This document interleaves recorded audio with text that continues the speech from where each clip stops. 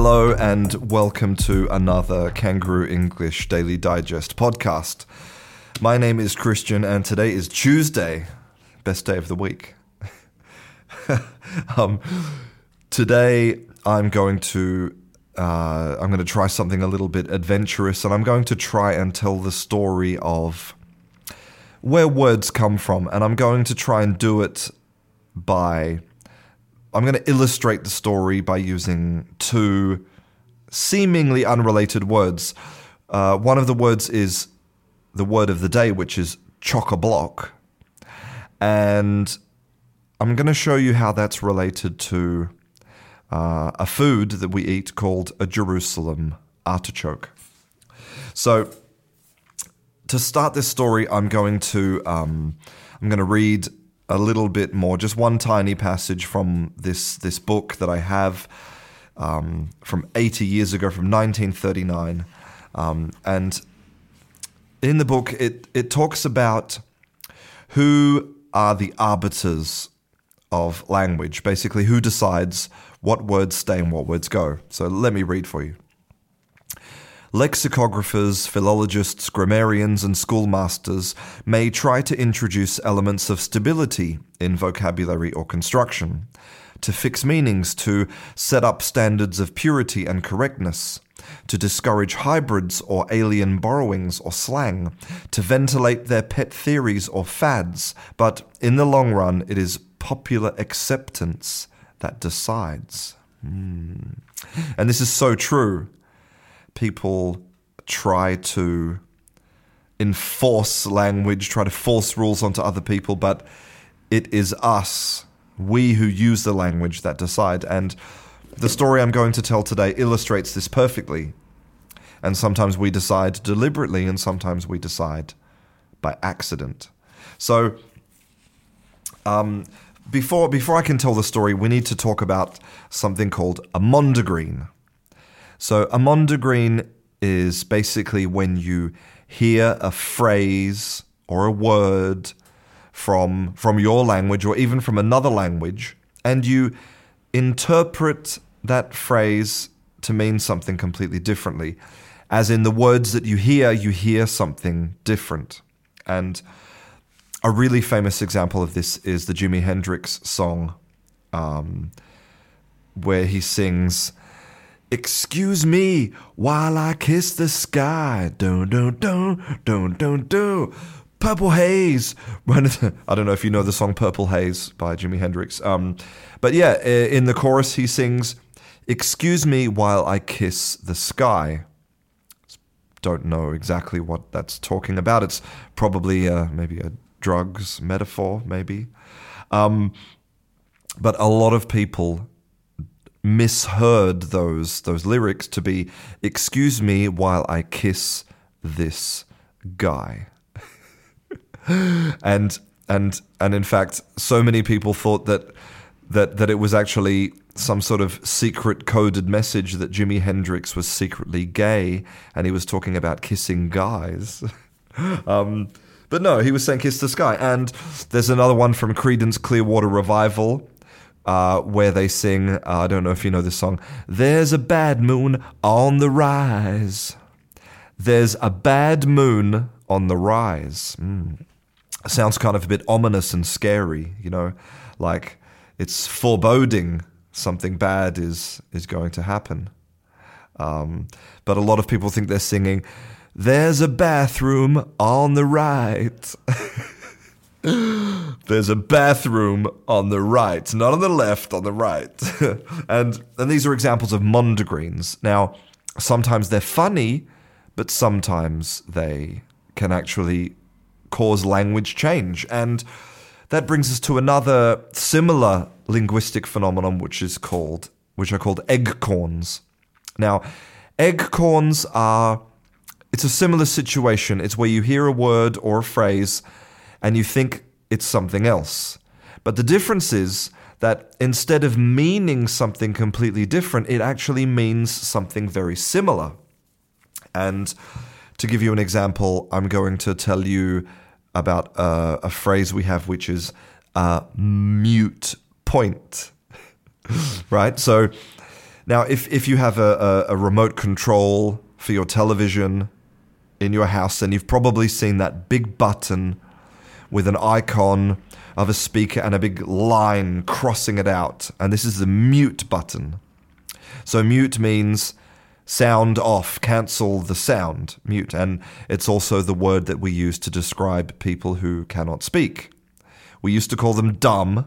We learned about that yesterday. We used to say that you were deaf, dumb, and blind, but now we say that you are deaf, mute, and visually impaired, I think is the correct, maybe blind. I don't know anymore. It's very confusing. So, so mute means you can't speak. So it makes sense in an argument if you say something if you say something in an argument that is an irrelevant point, then you could say that it's a mute point.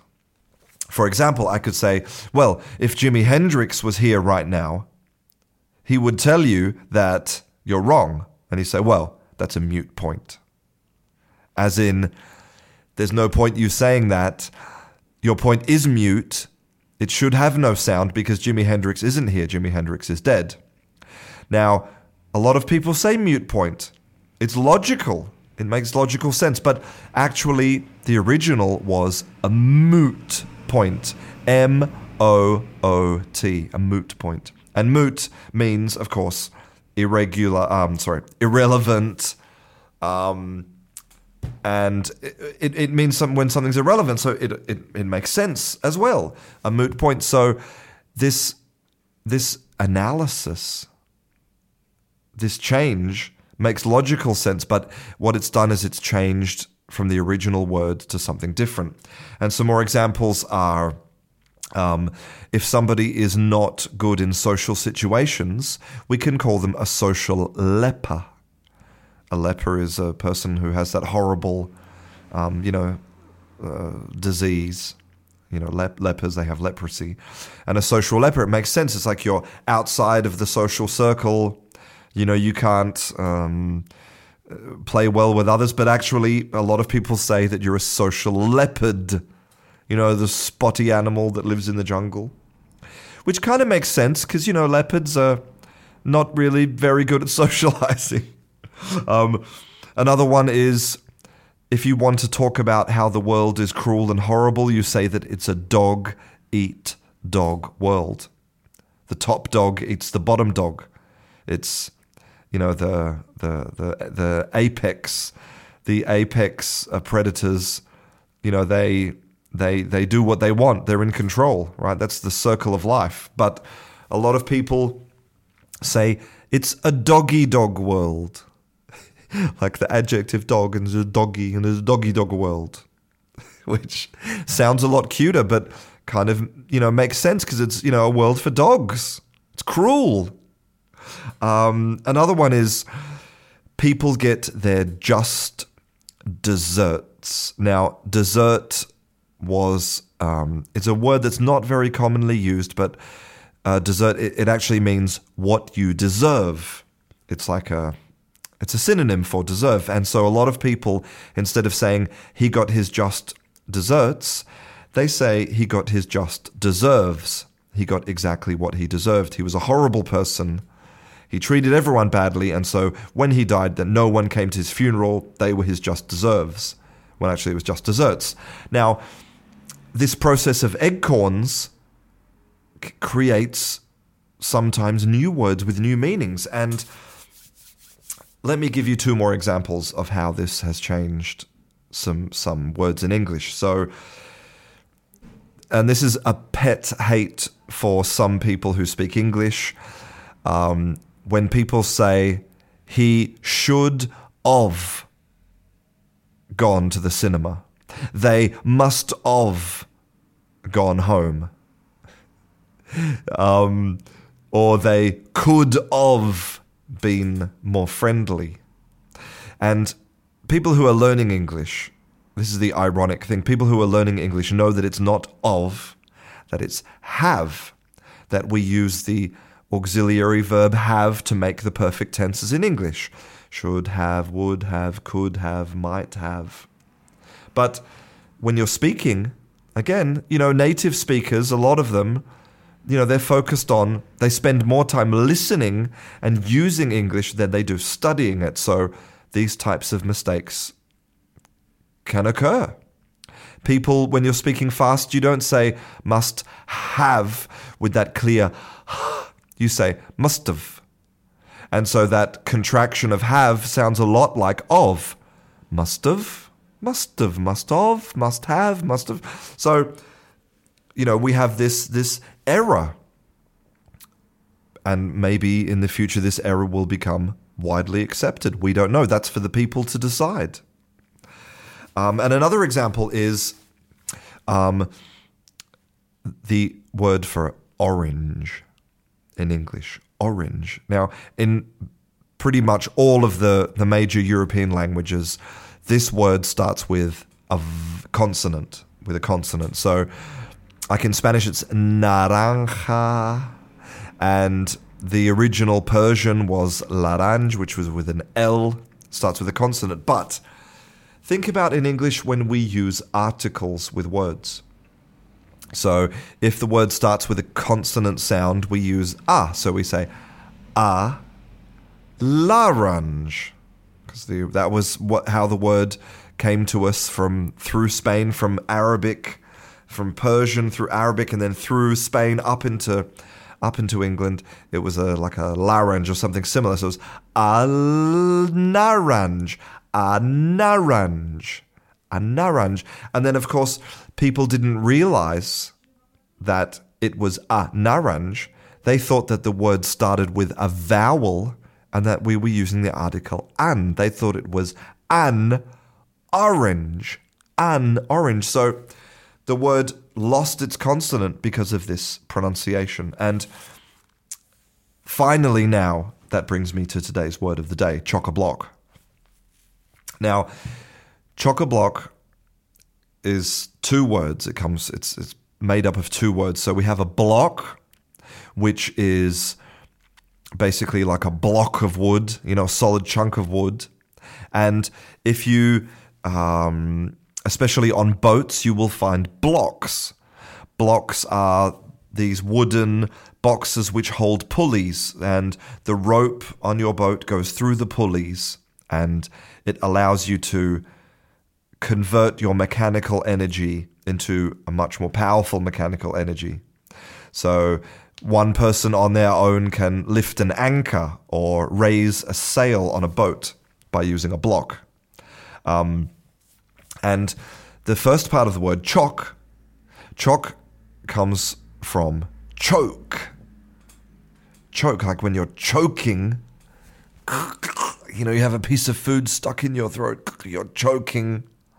Choke. Now think about when you're choking. Now, choking happens in the area of your cheeks. So that's where this word came from. So we have, you're choking on that fish bone. It's all related to your cheeks, or maybe your mother is angry about you staying out too late. So she has her hands around your neck and, around your cheeks. So, your cheeks and your throat, it's all related. So chock-a-block means very, very full.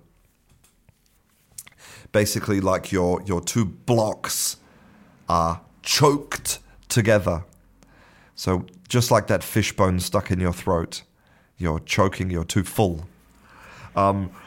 So chock-a-block means full. It's an adjective. We can say, wow, the restaurant is absolutely chock-a-block tonight. I can't get a table.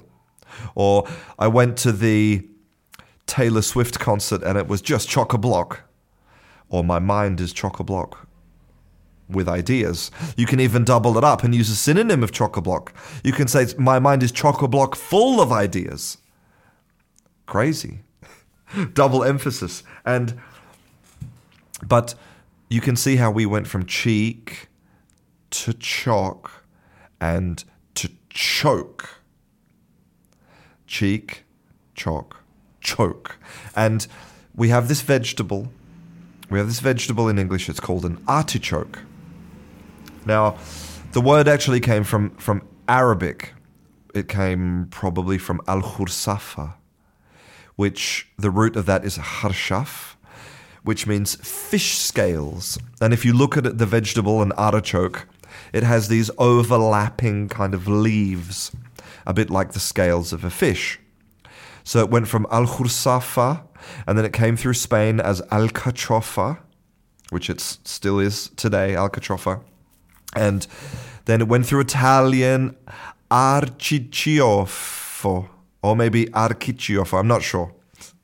And then in English, we looked at this Italian word, because the Italians came over to sell this strange vegetable to us that looked like fish scales. And we said, what's this called? And they said, archiciofo. And we said, well, that sounds a bit like artichoke.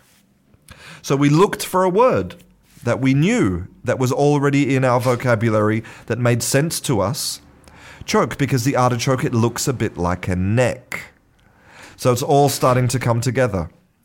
And so we invented, in inverted commas, this word artichoke from words that made logical sense, from words that we already knew. Artichoke. And then another strange food stuff came into our lives from Italy. It is a tuber, which is a category of sort of plant, a tuber. And if you look at this thing, it looks exactly like a ginger. If you've ever used ginger in cooking, it's kind of like this knobbly, twisted thing which grows under the ground. And we asked the Italians, we said, what is this thing? And they said, it's a girasole. A girasole.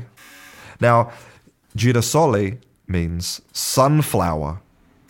And that's because this product actually is from a sunflower. It's the thing that grows under the ground, under a sunflower, and we eat it. But again, we looked at this Italian word and we said, girasole. Well, that sounds a bit like a Jerusalem. A Jerusalem. And so now in English we have this strange vegetable called a Jerusalem artichoke, which has nothing to do with Jerusalem and which has nothing to do with artichokes, but we took these words that we thought sounded like something, these eggcorns, these mondegreens, and that's where that language came from. Well, I hope that you found this Daily Digest interesting. If you want to support free education, then you can become my patron at patreon.com/Kangaroo English. You'll find links to that and also Facebook, my Facebook group, Instagram account, and everything else on my website at kangarooenglish.com. I hope you enjoyed today's Daily Digest. I'm Christian, and I'll see you in class.